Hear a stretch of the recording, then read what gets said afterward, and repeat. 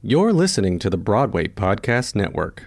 The dear friends of the Dear Friends podcast may be experts on musical theatre, but they are not behavioural experts, and their advice should always be taken with a grain of salt. Their theatre recommendations, on the other, those are pure gold. Without further ado, the Dear Friends podcast. Dear friends, spill your woes to your musical family. Dear friends, they will take your questions and turn them into nuggets of wisdom and anecdotes in an otherwise cynical world. Dear friends.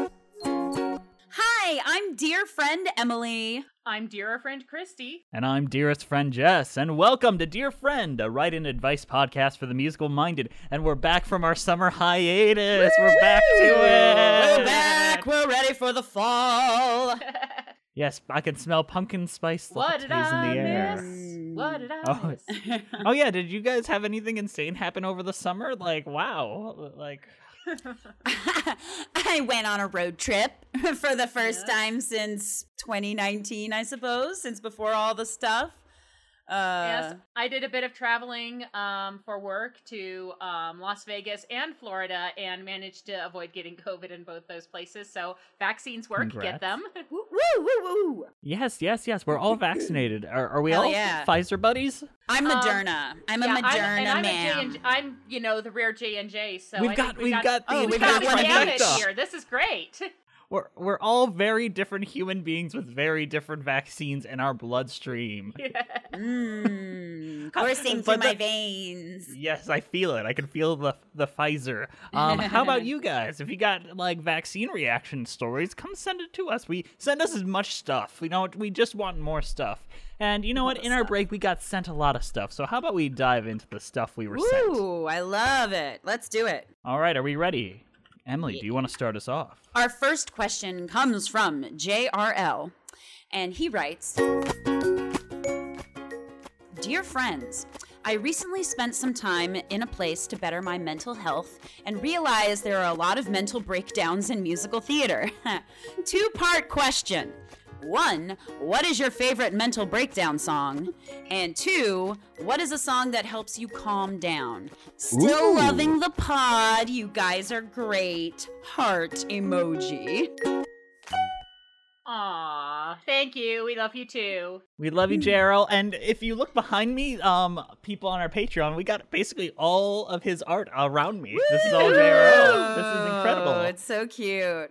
He really makes me look better than I do in real life. Yeah, he's good at I that. like how Emily is like, yeah, he does. No, for me, he does it for me too. When he does like art of me, I'm like, wow, I'm looking great. I mean, you both always look great, so. This is a great question. Emily, why don't you go first? Like, dive into it. Well, okay, mental breakdown songs. I'm assuming we're talking about musical theater mental breakdown songs. Yes. I mean, I think the ultimate go-to everyone would think of would be Rose's Turn. Absolutely. Like, to me, that's you kind of can't get much better than that. I would say one that comes really close also is And I Am Telling You, though. Mm-hmm. Yes. I'm not going. I agree with both of those. And I feel the difficulty I had with this song when I'm thinking about it is all the obvious choices are the Sondheim ones. Like, He has a lot of mental breakdown songs. Epiphany, that's a mental breakdown song. Yes. Could I Leave You? That's a mental breakdown song. All of many good ones. Getting Married Today. Oh. That's a very good one. Yeah. I guess I've got one serious and one kind of not so serious. Series would be Epiphany from Sweeney Todd. Definitely. Fantastic, turning point solo. And then not so serious would be Bride's Lament from Drowsy Chaperone. Because sometimes it just feels like there are monkeys dancing around you and clashing cymbals. Mm-hmm. Yeah. And I think I'm really trying to stretch beyond Sondheim, and the one that comes to my mind, because it is a slow mental break, and you don't quite know when it happened, but by the end of it, it's like you're just stunned, It Just the World from Fun Home. That is a very intense mental breakdown beautiful. song. Yeah. And Yeah. one of the best songs in that show, Michael Cerveris, when I saw it live, he was incredible. But I don't think I've ever seen a bad performance of this song either. I feel like that's the truth for a lot of mental breakdown songs if you actually understand the material. Yeah. Yeah. And me being the way I'm wired, and because I'm wearing my shirt, I got to go with the Act 1 finale from Phantom. Because that's Oh, just, yes. yeah, That's a good that's one. just like, okay, this is where it goes from, you know, kind of crazy to, yep, he's lost it. All right. Oh, you weird man who lives in the friggin' Yes. opera house. He might be a little off. Yeah. He might not have it all Might not together, be you all know? there. I was Yeah. also thinking, Little Girls from Annie. You know, Cameron Diaz, yeah, it's great. you know, I Don't played make me Miss hurt you. Hannigan, and you definitely have to have a little bit of a mental breakdown during that song, Yeah. especially with those actual, like, so many little girls actually running around me, and just I was like, I kind of do want to kill them. They were lovely, lovely You children. know, but yeah, I don't care how much you love kids. There are times when they drive you insane because they are Yeah. kids. yeah, definitely. And then what was the second part of the question? It was, what is your Calm a down song that song. helps you What is calm a down? calm down song? Okay. That's a good one. That's actually much Ooh, that's more even a harder. difficult Yeah, question. it's the breakdowns are much more fun. Yeah, I mean, I don't know. I think that's like a personal thing for each of us Mm-hmm. because for me, my comfort music is the music I grew up with, really. So, like, if I want to be, and I think that's kind of, isn't that the rule? Like, once you hit your late 20s, early 30s, you kind of just stop getting new music and you just like listen to the same stuff. Yeah. Oh no, So- I'm about to get there. Am I stuck Don't- listening to No, don't musicals worry. forever? It's totally fine. It's a totally normal Will I never process. understand Dua Lipa? You might not. There's a lot of music that I don't understand nowadays. Yeah. But, so my comfort stuff is kind of going to like you know, the late 90s boy bands or some Yeah. good old Britney. Like, just I put on like a 90s pop playlist, and I usually get in like a really good mood. I would have to say, I would probably say Music Man, especially any of the barbershop quartet pieces. You know, Love the Music you know, no Man. matter what I'm feeling, you know, I hear a little light of Rose, I'm home again, Rose, and it's just like, oh yeah, everything's cool. That's Yes. a great one. I agree. You That have to was the- sway when you're singing Light of Rose. Mhm. Fun story about Lida Rose. That was like an actual calm down song I used when my grandmother died, where that was just like something that we shared, and I Oh. listened to that, and I was just kind of calmed me right down. So I agree Aw. completely with that. But the one I tend to find I go to more recently is a specific recording, which is kind of a lame thing. But Jason Robert Brown orchestrated Stephen Sondheim's Sunday in the Park with George, and his orchestration for the song Sunday is the best. Sorry.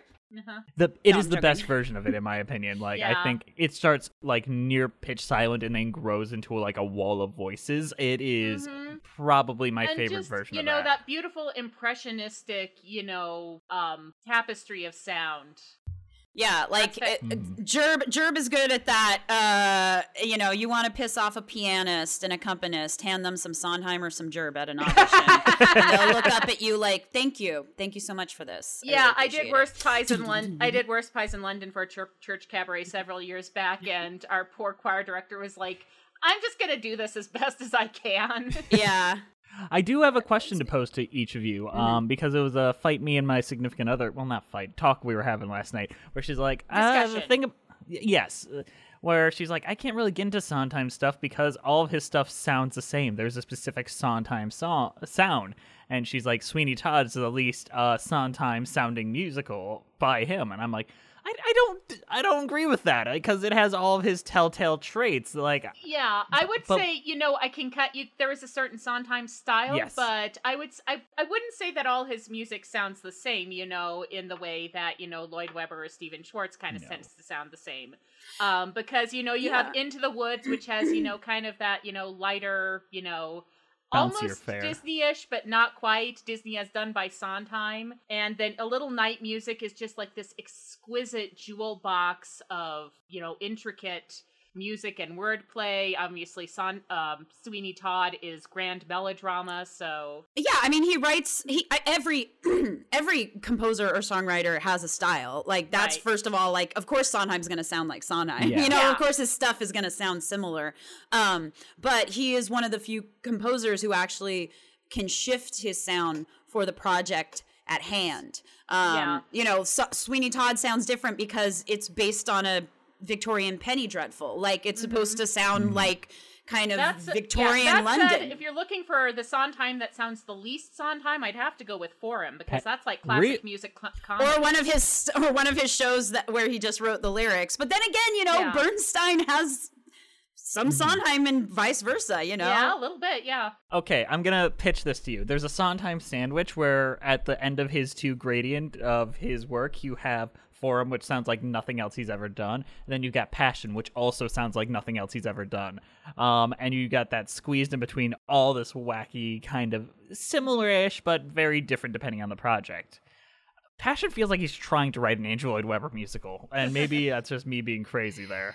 No, I mean, it's, I know it's your favorite. It's the one it's the least accessible for me. And that might be why. Even more than the Frogs? Hey, the Frogs has a couple bangers in it, man. Instructions and Invocation to the Audience, fantastic. I haven't listened to it in a while, though. I need to listen to it. And I like the idea. I like the idea of the Frogs, the original production. Like, yeah, do it in the Yale swimming pool with Meryl Streep. Why not? Yeah, I mean, Nathan Lane, Meryl Streep, same Z's. All right. Did we answer that question? I think we did, and I think we could probably just pick and choose, you know, from that playlist we talked about. Yeah. Emily, that's your job. That's almost a separate playlist unto itself. Let's have each of us at least make our, like, official saying. Okay, our official ruling. All right, so for my official, I'm going with Epiphany for the Crazy Song, and Light a Rose / Will I Ever Tell You for Calm. Mm-hmm. Edges of the World and Sunday. I'm writing it down. Don't worry, patrons. It's really interesting. Edges of the World. I'll do a dance. Are you following our playlists, everybody? Yeah, I do. I listen to them sometimes. Okay, actually. Wait. So it's the specific Sunday, yes? This Sunday is the one done by Jason Robert Brown, right? The thing is, he didn't even release it on album. He put it on his SoundCloud page. Like, it's the weirdest thing in the world. So we'll see if I can get that on Spotify. Yes.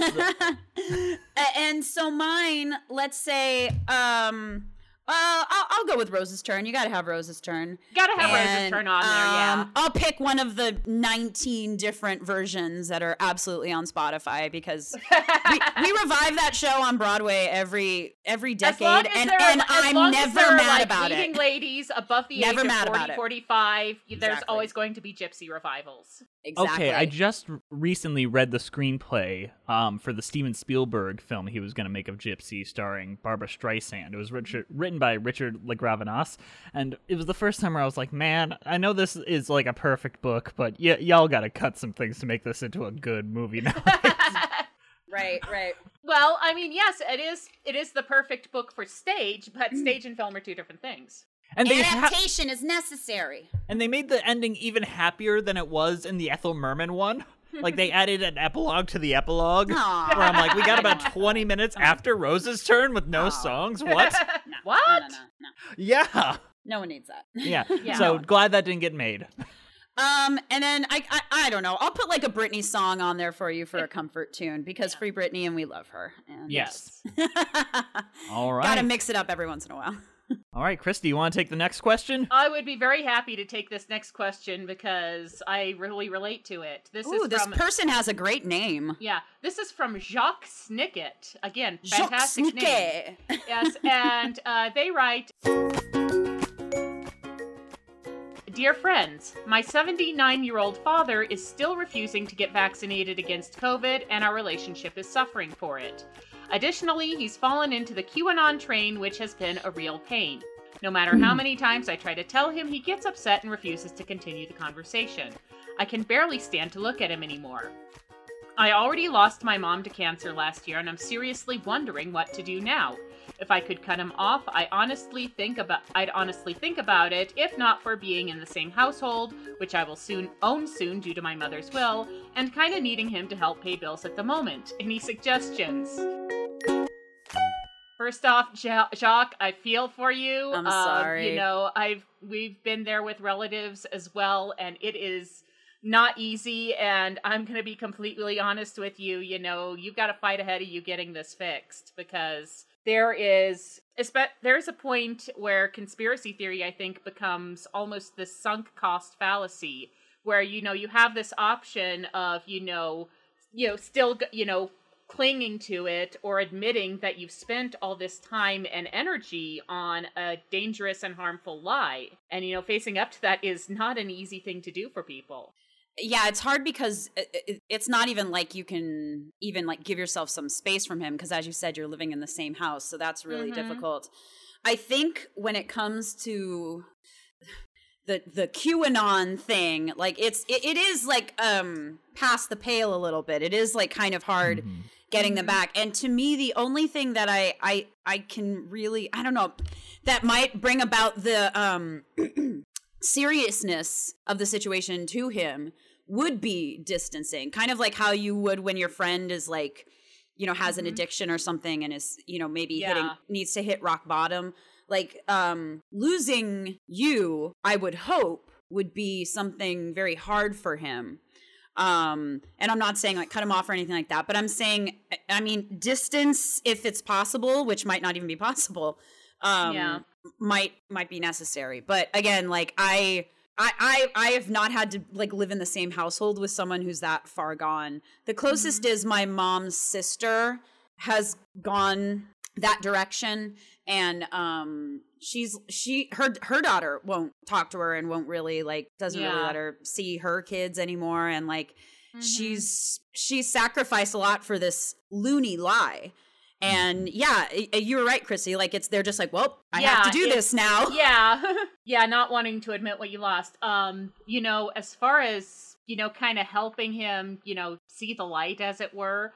A really good resource I found is Beau of the Fifth Column. That's the French spelling Beau. He's a journalist, former military guy. He does like about 2 videos a day. They're seldom longer than 10 minutes, and he's actually, had people come to him and said, I showed your videos to, my families who were like really on the Trump train and really into the QAnon stuff. And then they were like, man, I'm sorry, I did not think about it like this. But, I think why he works is, first of all, he's rocking the redneck aesthetic. He's got the beard, he's wearing the trucker hat, he's doing these videos in his shed. Really thick Southern accent, but he's also, very real, honest talk. He's not afraid to, address, those QAnon talking points instead of just dismissing this. Okay, let's break this down and actually think about what you're trying to say here.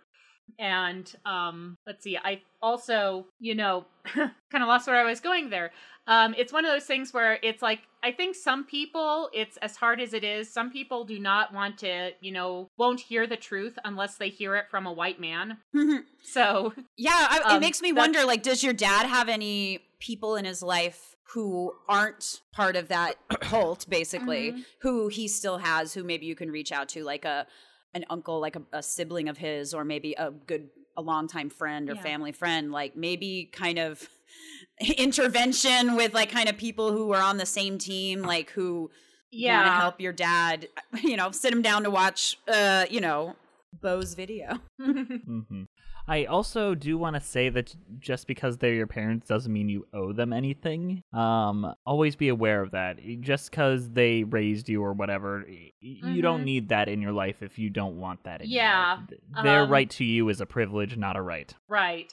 I was, listening to another podcast for work, and this guy was talking about, how his, he would be talking to his mom, and his mom would be getting like, really negative, talking bad about people and, things like that. And eventually it got to a point where he's like, Mom, if you keep, if you do that, I'm just going to hang up and we'll call again next week. And he, stuck with it. And, eventually, she was like, backed off on it because, she realized that was a non-starter for him. So, maybe if he gets off on those rants, he's like, okay, Dad, I can't hear this. I'm going to, go for a walk. I'm going to, go have dinner. Yeah, maybe telling him like, we need this. I'm sure this is a lot more complicated than it seemed, because you are living in the same house and it is hard to just cut out a parent. And obviously you have a lot of issues making it even more difficult.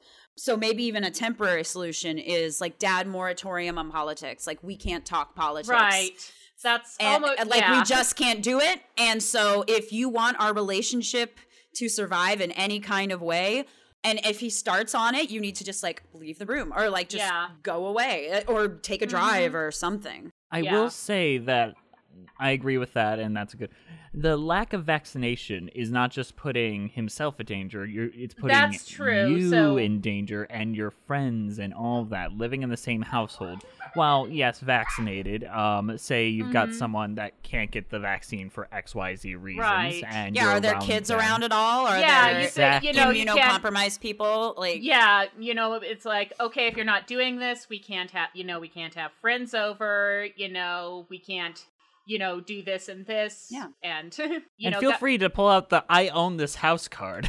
Yeah, there is that, because that is, a bit of leverage, and I would use that as a last resort, but, it is out there. I mean, obviously you don't want to kick your 79-year-old dad out of the house no matter how much he's pissing you off, but...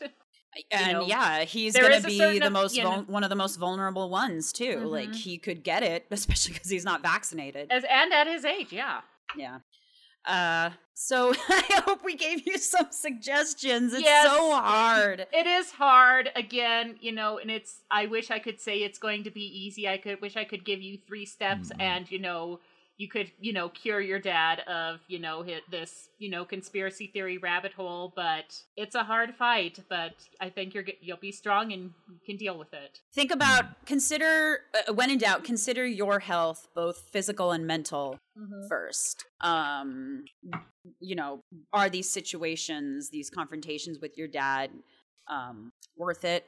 Are you holding on to stuff because of your mother's memory? Like there's a lot here. It's a very mixed bag, but when in doubt, if your dad's ranting and raving about anything, like think about how it's affecting you and worry about that first, because we love you. We want you to be okay. Yes. Be okay. And please give us updates if things aren't okay. Yes. Or we're here for you as that emotional reach, even if we're just going to make you goofy laugh or two. We're here for you, Jacques Snicket. All right, Jacques, you ready for some songs that probably might help? We'll see. Christy, you want to go first? Well, I was trying to think of like some conspiracy theory songs, and what I came up with was Financial Advice from the Scottsboro Boys. Ooh, little known, but very good Cantor and Ebb musical based on a true story, and it's all about, kind of twisting the way what somebody is saying to fit your narrative, which in this case is that, you're just changing your testimony because this rich Jewish lawyer bought you out. Great choice. Mine is about like the loss of innocence and the parental connections and how someone can slip into a different mindset over time despite all things. And mine is If He Walked Into My Life from Mame. Yeah, good one. Yeah, that's a great song. It breaks my heart, and it's really the emotional through line of such a great musical that not a lot of people talk about because the movie's real bad. There's a recording with Christine Baranski. It's much better than the movie. Watch that. It's such a beautiful song. People. Yeah. I wish there were more clips of Angela Lansbury. There's like a really terrible bootleg, but there's her doing Bosom Buddies with B. Arthur on YouTube, which I watch like once a week. And if you want a good breakdown, our friend Tommy from Musical Theater MASH did a comparison of why Angela Lansbury is better at Mame than Lucy ever would be in like very, very deep detail. So go watch that. That's a great video. Emily, what about you? Well, I'm gonna go with another song about parental connection, but more from the child's perspective, and that would be the song "No More" from Into the Woods. Parental disillusionment, repeating the cycles that our parents make. It's all a rich tapestry, and we just gave you 3 songs that will, I'm sure, give you a good cry in the bathroom or something. Yes. Yeah, we're helping for 3 very different reasons. Now that I'm thinking about it. You want an existential crisis? We got the playlist there. I love for it you. when we do that. Me too. We both take the question our own ways, which is kind of the reason why the 3 of us are the best ones for this show. Toot my own horn for a second. I guess it's up to me to take on the next one if I'm going in order. Yep. Go. All right, this one is from Jessica, and they say, Dear friends, any tips for breaking out of the cycle of consumerism? Every so often, I go through an obsession, tea, yarn, nail polish, and an attempt to fill the void within myself. It never works and only serves to put a dent into my bank account. ... I mean, honey, not to pull out an old chestnut, but we do live in a society. I am going to become the Joker. Consumerism is gonna... No ethical I don't know how consumption under to... capitalism and all Yeah. that. That said, it sounds like you need to fill an emotional need. So I think the first thing you need to do is define what that is and figure out other ways that you can fill it. And, it sounds like the things that you're buying, they all seem to be, tied to hobbies. Yes. And I think there's nothing wrong with dabbling in a lot of different hobbies, but maybe dabble, don't, jump into the deep end. Right. Dabble a little bit, and then if it's something that you keep on doing, then go for it. But also, I don't know, thrift stores exist, and I will say borrowing, and... Maybe if you're not embracing consumerism in the classic sense, where you're not giving Daddy Bezos all of his money, and instead you're going to a personalized hobby shop, a little smaller shop where you're helping smaller things. That's a very good way to use your money. Absolutely. I went to UC Santa Cruz, and Santa Cruz, for those of you who don't know, is a very, very crunchy town. It is crunchy and groovy and vibey and very, very hippie-ish. Co-ops were a big thing in Santa Cruz. So, you can I don't know where you are, and they're definitely not as I could walk down any street in Santa Cruz. I just took my husband there this summer, and I was like, a co-op, another co-op. They're kind of everywhere, so that's another thing. But it's money. We have to use it. Yeah, or if you want to get some of that money back, or go off the grid. You could do that, but live if in a you want van. to get that money back in a certain way, you could incorporate your stuff, you incorporate your hobby, then everything you buy, you put into that, and then you get a little bit of that money back if you write it off in your taxes later. Screw the IRS, do it. Oh, yeah. Then every Broadway show you pay for, you could just get that money back later. Make some stuff with all that yarn you're buying. Crochet some stuff and sell it on Etsy. Make a little money back. And if it's, if this is really, an issue that where, you're, having trouble sticking with a budget, find a financial advisor and talk with them. That's what they're good at. Yes, that's very true. Because, it's, it always sounds like the simplest thing in the world, make more money than you spend, but the practice is always a lot more difficult. Yes. I think it's also, I think there are times in your life where you can realize that you could do without something for a little while. Could you go another month without a haircut? Could you go another month with that pair of jeans or something? Stretching kind of what you have a little bit, or going without for a month or so can help save you a little money. I definitely do that sometimes during those peaks and valleys. Yeah. But yeah, just keep track. Yeah, and check your bank account. Check your bank account. Do I need the thing? Do some internal examination, talk to a counselor, if you're feeling like there's this empty space and you're trying to fill it, again, figure out what that is. Yeah. Mm-hmm. How about we talk about some songs? I'll start this one because I read the question real quick. And this is from Cinco Paul, who we all know as the guy behind Schmigadoon and is wonderful. But this is in his days back when he was at Illumination, and he wrote this beautiful anti-capitalism anthem about the darkness of capitalism that they outright cut from the movie The Lorax. Geez. It is one of the... What's the song called? It's called Biggering, which is... Biggering. Yes. It was on the album for the Lorax, and it is incredible, and it's a very dark critique. It's obvious that the people who made the Lorax film understood the book, and then the studio was like, can we not? Can we not? Yes. The one that replaced it, How Bad Can I Be? It's pretty good, but every other comment on my video for the Lorax is, Bickering was so much better. Why didn't you bring that up? It is so much better. I'm going to read you some lyrics right here. just because I feel like more people listen to this. So he's like, I just wanted to be normal, but I had time to reassess my needs, and I need a bigger office, I need a bigger chair, a bigger desk, a bigger staff, a bigger hat to wear because I'm biggering, I'm biggering, and that biggering is triggering more biggering, which is capitalism, consumerism, bad things. And yeah, too dark because, we need to sell fucking Honda Civics with the Lorax, so gotta cut that song. Yes. All right, Emily, you're up next. Okay, so I'm gonna pick this song, but I'm not encouraging this behavior. So do this metaphorically, but you've got to pick a pocket or two from Oliver. I also just think it's a really fun song, and I just love it. So, but don't actually pick pockets. I'm saying do it in a metaphorical sense. Pick Jeffrey Bezos's pocket. How about that? You know what? Just Broadway bootlegs. Just do that. yeah. There you go. That's a pocket I'm down to pick. All right, Christy. All right. I've also got a disclaimer. The person who sang this has been in the news a bit recently, and is not an endorsement. Which of her. one is it? Oh, which one? We got a lot. This is not an endorsement of her.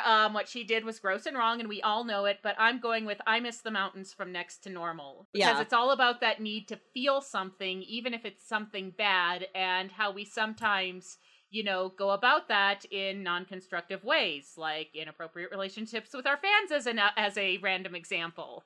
I remember back in 2009, we all were just like, isn't she a loon? Remember that Peppermint Twist thing? She's such a loony loon. And now it's like, oh no, she's a loon.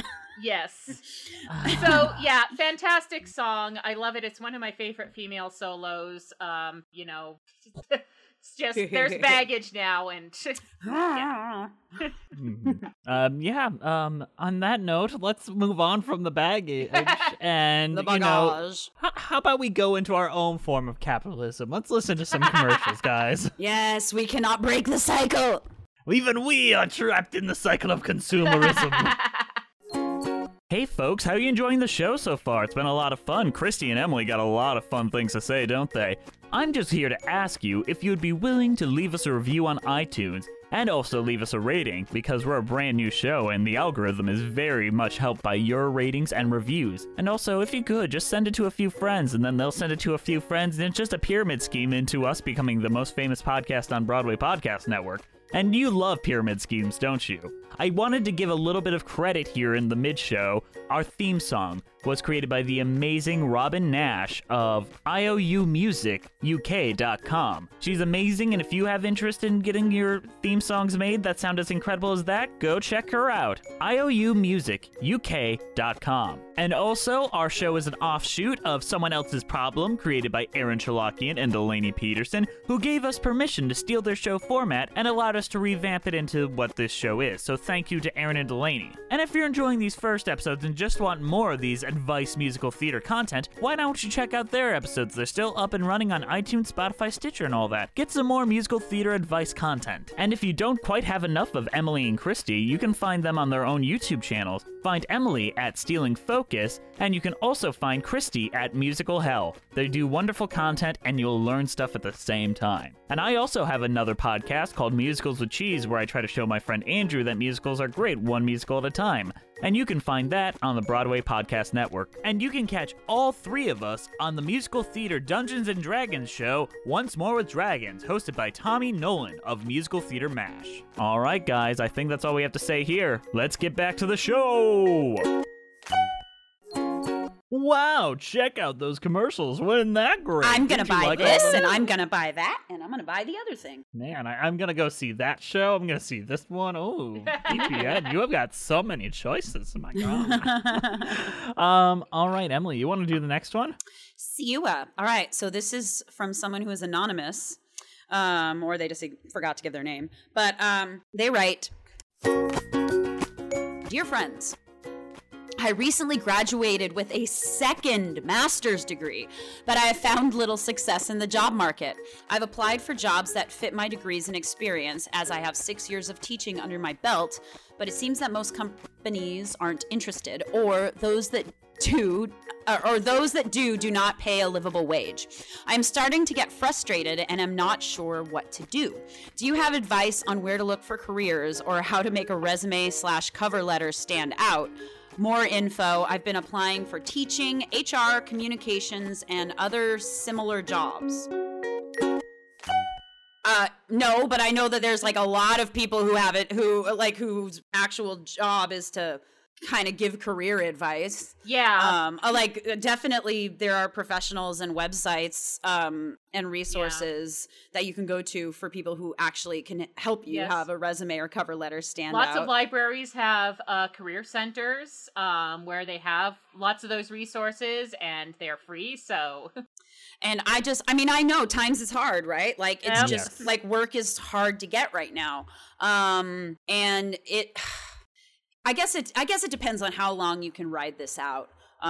Because you do want to kind of hold out for like the real career, but if things get real tough, you might have to settle for the job that pays a little less or maybe not the dream job just to get by. And that sucks, but like... Yeah, but it's something that it's kind of life, to do.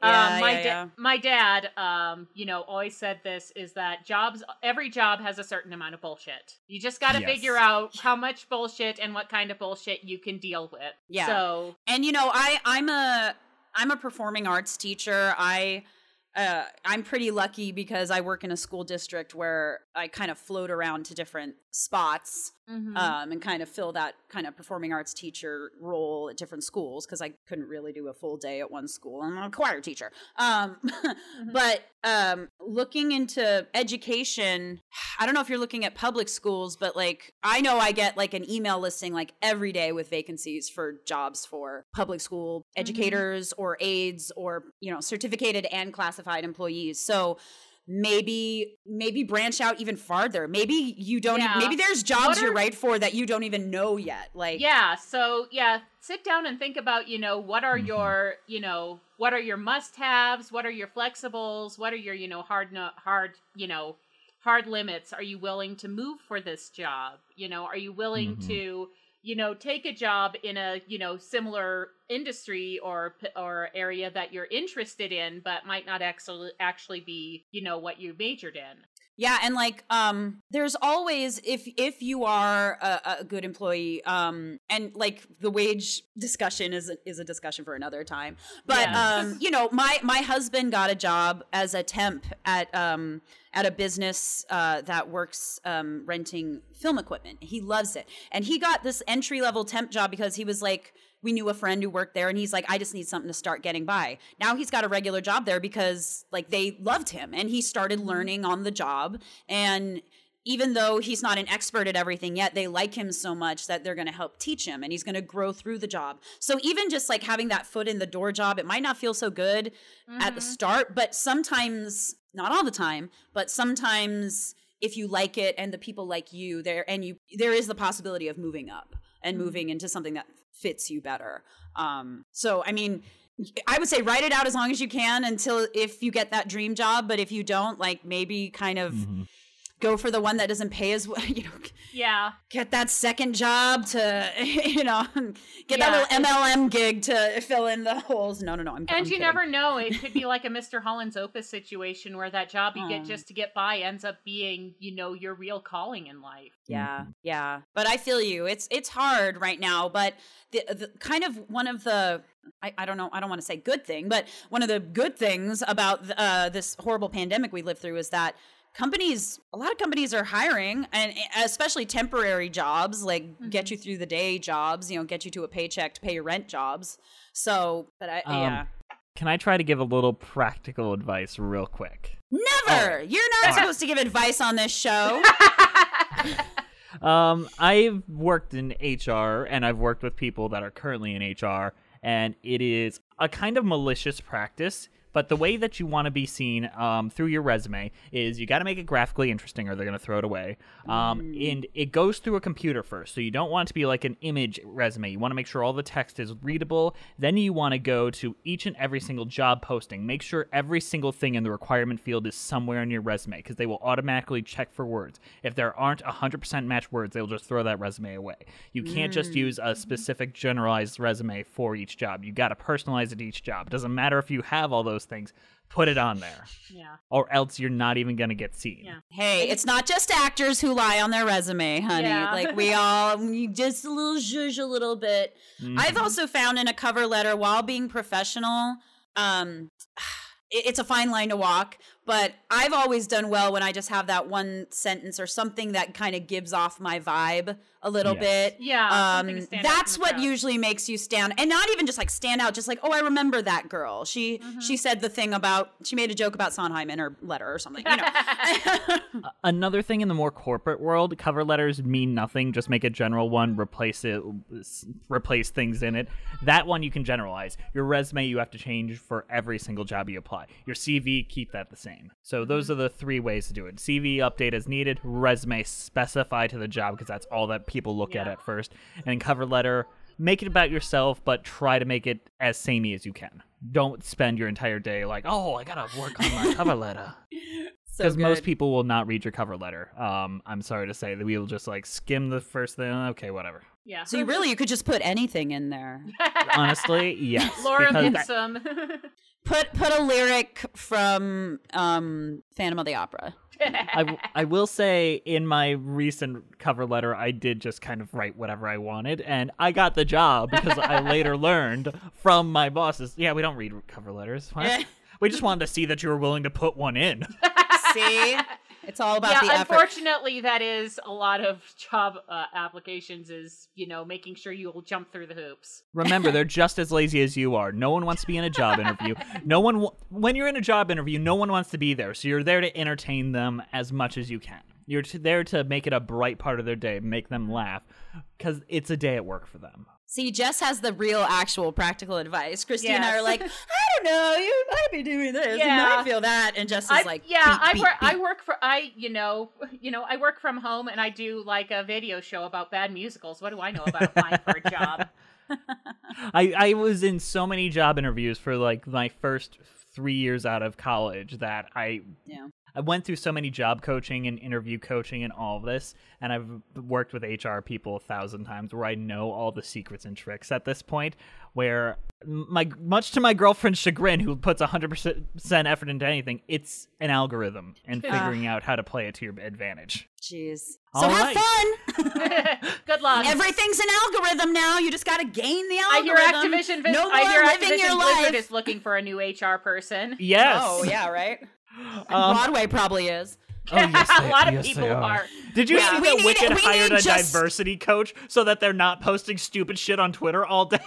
I mean, you need to hire a diversity coach just to fix your crappy PR.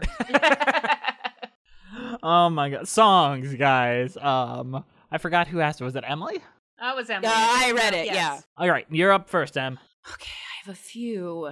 I think I'm gonna do an English teacher from Bye Bye Birdie. Aw. Good one. Just because you're a teacher and it's all about wanting that dream job, or at least your longtime fiance's dream job for you. So, I mean, songwriting, where's the money in that? That's a good one. All right, Christy, how about you? I'm gonna go with "I Can Cook Too" from On the Town because that's just like a great resume song. Look at how wonderful I am. Look at all this stuff that I can do. Wouldn't you be so lucky to have me around? And it's Listen to all these double entendres. Yes. That's a great choice too. I'm gonna go with a little more obvious, "Extraordinary" from Pippin, where it's about like, who wants to work? I'm better than this. Yeah. Who wants to flip burgers? I'm entitled to better I'm things. extraordinary. Yes, and Pippin is a frustrating. Yeah. But I will say that Pippin is a show that frustrates me, but its opinion on work class and like happiness is like some of the best parts of it, and this is one of those songs that really, really cements that into it. Yeah. So yeah, I love this song and it's great. It's a good one. All right, Christy, you want to take the next one? Okay, yes, this is from Caitlin, and she says, Dear friends, I'm about to move on campus for my senior year of college, and I spent the summer doing research on going immediately to grad school for dramaturgy. However, we just learned that my mom has cancer. Both of my parents still want me to finish my school year and then continue on to even more, and I sincerely love being in school. But I no longer can imagine what the next year will look like, and I'm anxious about continuing to plan for grad school. Well, Caitlin, let me tell you that there is no time limit on when you could go to grad school. That's true. I graduated the University of Santa Cruz in 2004. I started going to grad school in 2020. Yeah. So grad school will always be there. And the same with college. You're going through family stuff, and you have to decide, regardless of kind of what I know your parents are, they love you and they want you to keep going and live your life, which is wonderful. And that's wonderful of them. Yeah. But you have to decide what's right for you right now. Is your mind going to be somewhere else, even in your senior year? Right. Because of your home stuff. Or maybe it'll be good to go away. Maybe it'll be nice to, get out and be on your own a little bit. Yeah. But you can always take a break from college. Always. A lot of times they'll let you, especially if you're approaching your senior year. They're really, and there's nothing bad about that. There's no shame in that. So don't feel bad if you have to kind of press the pause button to deal with your own personal family stuff. Yeah. But if you feel like, no, I really love school, I want to go, I don't think you should feel bad about that. And I don't think anyone in your family would think badly of you for that. Yeah, Obviously, they want you to go. The way I'm seeing this as a parent is, I think they're thinking about your future right now. They want to know that you're doing what you love, and that you're going to be okay regardless of what is happening on their end. So I think that's kind of where they're coming from. That said, she's right. You've got to, look after your own interests and your own mental health, and not just do this because, mom and dad are saying this is what you should be doing. So, I'd sit down and talk with them about this. Maybe you can tell them, I will go next year, but right now I want to, devote to you and to my family. And I think that would be a fair compromise for them. Yeah. Mm-hmm. I will say compromise isn't always a bad thing either. No. Like, I did not go to my dream college because my grandmother was dying and I had to be useful, so I had to stay local. Things worked out fine. And it doesn't put a stop in your life. And I know that you're probably on the younger side, I'm willing to bet. And I am guilty of this too. You kind of think that you have to do something by a certain age or else everything's going to fall apart. Yeah. Your life doesn't end after 29. Oh, you got a lot of stuff to do. No. It's something you got to come to terms with and know that you're always learning and there's always an opportunity to be found later. So never too late. Yeah, so I think Christy's advice is the best. Like, really, just talk to your family, and then, we can only give you these suggestions. I don't know what you're feeling in your heart, like what feels right to you. Does staying home feel right, or does going back to school feel right? Or maybe going back to school and finishing your senior year, and then maybe taking a break for a while, taking a breather for a while, living life for a couple of years, being with your family, and then maybe going to grad school. It'll still be there. Knock on wood. I don't think the world will blow Joe up Biden says no more grad schools. College. But I think you're in a it's not a good situation, but it sounds like you have a loving, caring family who cares about you, and that's wonderful. And the fact that I think you all can just figure this out if you talk about it. And the most important thing is that you all love each other, and that whatever you guys choose, you're all kind of in it together. Aw. Sending love to your mom. Yes. Love to your entire family. Yeah. And you. Yeah. Absolutely. Cancer sucks. Everybody knows that. So. Yeah. All right, are we ready for some songs? Christy, why don't you start us off? There's a couple from this show that I think could work, but I'm going to go with Everything I Know from In the Heights. Which is, tragically Nina cut from the film. Yeah, tragically cut from the film, but it's just, Nina coming to terms with, where she is and, what her parents and her community has done for her and deciding what to do with that. Obviously, spoiler alert, she decides to go back to college, and I'm not saying that you should do that. But I just love that journey that she goes on and just making peace with, everything that she's been given and everything that she wants to do with it. Beautiful. I think I can only choose No One Is Alone from Into the Woods, because, there's a lot of stuff that's going to happen, but you don't have to deal with it alone, and I'm glad you reached out to us, but I hope you're going to reach out to your family and make it a conversation, too. Yes. And also, that song's beautiful. It makes me cry, so hopefully it'll make you cry, too.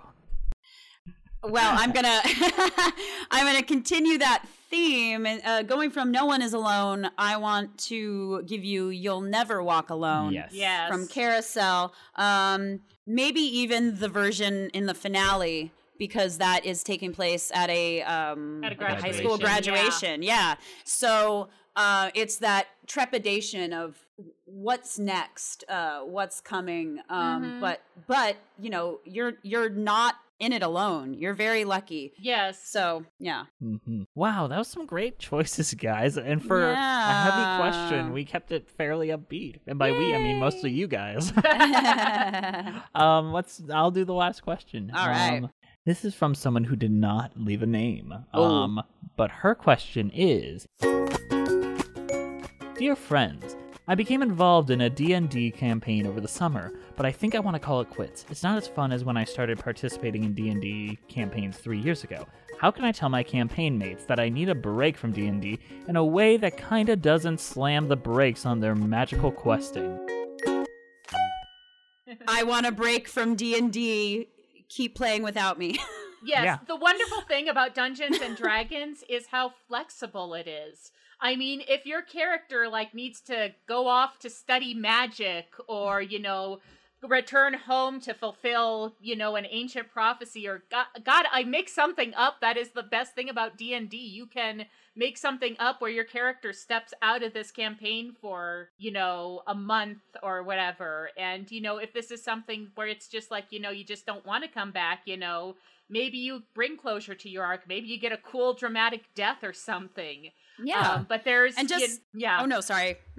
But there are ways to bring closure to your involvement in this campaign, and still allow for the rest of your friends to go on and keep doing it without you. Yeah, and also just real world, you guys. Yeah. Hopefully these are, I don't know if these are close friends or what level this group is, but I don't think there's anything wrong with just saying, hey guys, I got other stuff going on. I'm kind of busy. I think I have to call it quits. And if they're like, why? Just be like, it's my own reason. You don't have to be like, I'm actually really over D&D and I think you guys are dumb and I hate you. Just be like, I'm dealing with my own stuff. I'm kind of busy right now. I can't really commit the time I used to, and have fun without me. It's great. And do what Christy said. I can come one more time and, bring some closure to my character. But if you come at it from a positive standpoint, I can't imagine they would be like, ugh. And if they are, maybe that's part of the problem. And just say feel free to keep going without me. You don't have to stop because I'm not doing it anymore. Have fun. Godspeed.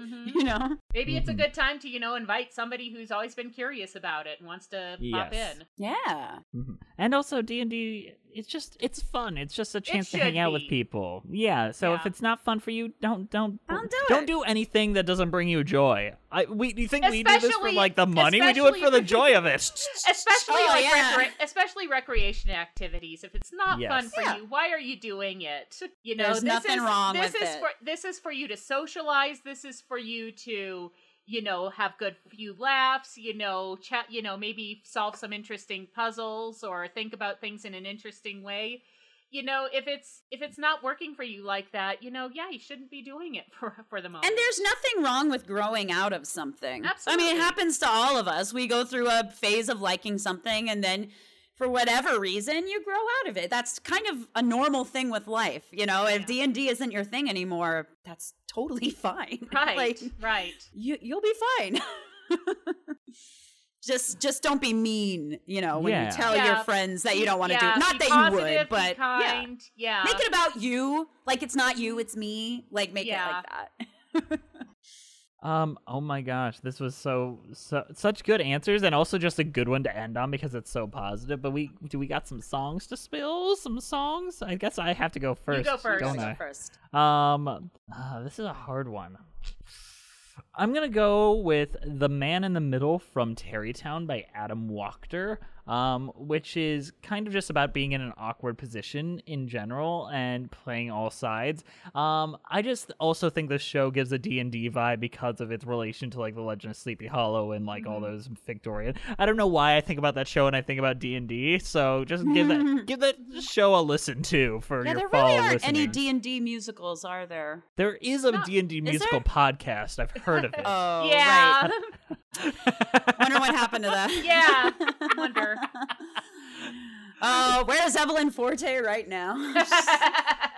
Can we speak to Evelyn Forte flying right now? flying over my. Oh yeah, God. Yeah. Thank you, James Lipton. Oh, I've missed her. I missed her too. God. All right, Emily, what's your song?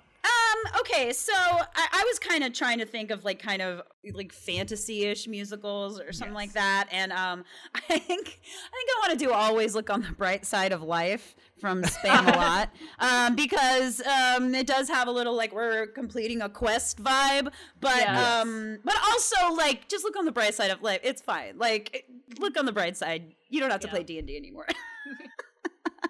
And also, Christy, you're up. Well, this is kind of turning into an Into the Woods playlist this week because I'm going with Moments in the Woods. Ooh. Nice. Because it's just, this really great moment where, you step back, where you examine your experiences and, take what you can for them and get ready to move on to the next thing. And then the character dies. We're gonna end the playlist with a Joanna Gleason never-ending applause. Yeah, it's And honestly, she's like, yeah, it's honestly, probably my favorite Sondheim solo, just because it goes on from such a journey from where she's like, what the hell just happened to me? She was like, okay, yeah, I'm cool with this. I mean, it's a fantastic dramatic song. And I'm excited to see Sarah Bareilles sing it in a few months. Oh, yeah. That's going to be great. she'll be great. Mm-hmm. She's perfect casting. Yeah. She needs to do theater more. Yeah. I think Christian Borle as the baker, I'm like, that's absolutely perfect casting. Why didn't I think of it before? yeah. Mm-hmm. Have you guys seen the Hollywood Bowl production of Into the Woods with Sutton Foster and Sierra Boggess and Shawnice Williams? I remember it was a thing. Like, Yeah. I think that's my favorite cast, since the original. Hopefully this new one will top it. I'm always excited for new versions of Into the Woods. Absolutely. Except for the movie. All right, you guys, is there anything else we want to say before we wrap this on up? Hey, the movie's not that bad. I saw the Vanessa Williams one with Chad Kimball as the cow and Laura Benanti, who was the only good thing in it, and everything was like a storybook set, and it was so bad. And James Lapine directed Why it too. two wolves? Yeah. Why? Because Chris Sieber was like, I need to be in this more. So Yeah, because there are two princes, so apparently we need two wolves for some They reason. also even though integrated the the pigs little never pigs? show up again. they added Yeah. the three little pigs to have one of the wolves like go off and follow. So it was like two wolves singing "Hello, Little Girl" because I guess I don't know. There were choices made in that production. Wait, the worst was at the end of On the Steps of the Palace. They had Jack and Red Riding Hood come out. So she goes, on the steps of the palace. And then she goes, belly of the wolf, and the belly of the and the giants. And I remember sitting, and I remember being like 16, sitting there at the Onenson and being like, I really wanted to be like, but Laura Benanti was literally the only good thing in that production. Her as Cinderella. That was it. Yeah. Who was the baker's wife in that production? Redheaded lady I've never seen. Carrie something? Carrie? She had like a very like Irishy name, I remember. But Vanessa Williams was the witch. She wasn't like bad. She just was like kind of there. But during Last Midnight, she starts taking off pieces of her costume. So she like takes her wig off and like it's like she's just like leaving character. Like it wasn't a bad choice, but it was a choice. Yeah, it was an interesting choice. That's kind of interesting, actually. Yeah, like she's in her wig cap going, "I'm leaving you alone. You could tend the garden." It's like that whole thing. So that was okay. Have you guys watched the Regents Theater production on Broadway HD? Mm-mm. Okay. Which one is the Regents Theater one? It's outdoors. Is that the one with Amy Adams? Is the narrator? Yes, choices again. But are we all on the Ted Lasso train at least? I know one of the creators. Coach Hannah Beard. Waddingham is an incredible actress. She plays the witch in that, and she is my favorite witch ever. She makes a lot of choices that I had never seen before after that. And once again, like, she's dragged to hell by her mother, which is cool as That's hell. Cool. She is like the most beautiful woman I've ever seen. Agreed. Like every time I see a picture of her, I'm just like, God, I can't imagine anyone looking more beautiful than her. I just can't. Yes, but she also gets the humor. Like, I feel like that's my biggest problem with Into the Woods, especially The Witch, is they either play it too humorous or they play it too serious. Like Patina Miller, love her. She's great in Pippin. Terrible witch. One of the worst witches I've ever seen. It's hard to touch what Bernadette did. It really, really I mean, is. you're talking Bernadette's about not even like my top 3 though. Yeah, but I think she threads that. I think she threads that line. She does. You want to talk about that? Walking the line between serious and funny. Yeah. I mean, I just think when she delivers that line, I'm like, I was just trying to be a good mother. Yeah. Some of us don't like the way you've been telling it. Yes. So good. And they're the way she delivers it is funny, but they're also very revealing things about the character. Yeah. I also think she was just a tad too young when that show originally came out, to be honest. How old was she? She looks like late 30s maybe, and just her relationship with Rapunzel feels more like a sister relationship. I kind of need there to be a bigger age gap for it to really sell on the mother-daughter kind of vibe that they are trying. That but I feel like the witch is usually played by someone that age. Yeah. I mean, it's like my age. I'm thinking like, well, I think you're still too young to have like a teenage daughter. I could have a teenage daughter. I know believe people it. my age who have teenage daughters. You also got to consider, that the witch, she stole her. She starts off as this hag, and then the curse is broken, and now she's beautiful. Yes. But who's to say how old she is? I mean, she could be 500 years old for all we know, because this is I a get fairy it. tale. Yes, I agree. Whereas Donna Murphy, I feel like she threads that line perfectly, and Hannah Waddingham, like all of them. Where I think Bernadette Peters still looks 30 years younger than she actually is. Well, she looks like she's 30 now. She's just aged ridiculously well. I don't know what what she's on, but we need to sell it. It's the same problem with her Rose's Turn, where I'm like, I feel like she could still make it. Whereas someone like Imelda Staunton, I'm like, I get why your time has kind of passed, which is a lot of my issue with Bernadette Peters as Mama Rose. I there's stuff I really like about it and stuff I don't like as much. Yes. And that's okay. I like making the bold choices about this. This is the wonderful thing about art, everyone, is that like no one wins Mama Rose. Everyone just has opinion. Everyone just has opinions on, because that role's been played a million times. But we can all agree that Rosalind Russell lost as Mama Rose. But I think we can all agree is that we've brought this podcast full circle because we started it off talking about Rose's Turn, and now we're ending it for me! For me! And How Jack about is you guys? demanding cats now from me, so... How about you guys leave us a review on iTunes? We're also on Spotify, Stitcher, all at the Dear Friends Podcast. Follow us on Twitter at Dear Friends Pod. We all have our own individual Patreons. Why don't you guys promote that real quick for us? Yeah, I'm going to talk like I'm an extreme kid in a 90s commercial, too. Whoa, gushers! Whoa! Let's go to Six Flags.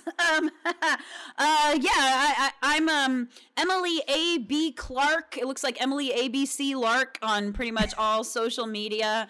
My show is Stealing Focus, and it's the Stealing Focus Patreon. So, hit me up, people. And if you haven't been watching her Schmigadoon breakdowns, you really should go check them out. As you're watching Schmigadoon, yes, they are very, very good. I've watched all of them, and I love them all. Oh, thank you. All right, Christy, what about your Patreon? I am at Musical Hell on YouTube, Twitter, Facebook, Patreon. I've got merch on Redbubble and Teespring. There is some fun stuff coming up in September. Stay tuned. Ooh, we got sneak peek. You gonna give us a hint? Come on. No. Oh, come on. I'll talk. Yeah, you'll learn more. You'll learn more in the next video. Promise. Okay, all right. Nice. I have a podcast called Musicals with Cheese, which is also where our Patreon is. And if you follow any of us on Patreon, you can get the video episodes of these podcasts. You don't see me without makeup right now. She looks incredible. My God. You know what? They both look incredible. I'm just like the little golem creature coming out like, ugh. With the really good set, though. I do. Like, the set does the work for what my face doesn't do. We're on Instagram at Dear Friends Podcast. Shoot us an email if you're not used to like the Google forms at dearfriendspodcast@gmail.com. We've been getting a lot more of those lately, I will admit. Our show is an offshoot of Someone Else's Problem, created by Aaron Chalakian and Delaney Peterson, who gave us permission to outright steal their format. So we love you, Thank you, podcast moms. Yes. Thank you to the Broadway Podcast Network for having us on the platform and for not kicking us off. Anything else you want to say before we wrap this up? For me. For me. Get your vaccinations. Get vaxxed. For me. Get vaccinated. Yeah. For Mama Rose. Do it for Rose. Or else she's going to yell at you and emotionally abuse you. Mama's gotta go. Mama's getting vaxxed. Mama's in the house. We'll see you next time on Dear Friends. Bye-bye. Bye. Dear friends, spill your woes to your musical family. Dear friends, they will take your questions and turn them into nuggets of wisdom and anecdotes in an otherwise cynical world. Dear friends. Hey, it's Leslie Odom Jr. here on the Broadway Podcast Network to tell you about the Rise Theater Directory, a program of Maestro Music. Rise is a national online resource designed to connect and empower backstage and administrative and creative theater professionals from underrepresented backgrounds. If you work or aspire to work in the theater community, this can help you find your next project. And if you hire theater professionals, search the Rise Theater Directory to find your next team. Create your profile now and get more information by visiting risetheater.org. That's theater with an RERISETHEATRE.org, because only together we rise.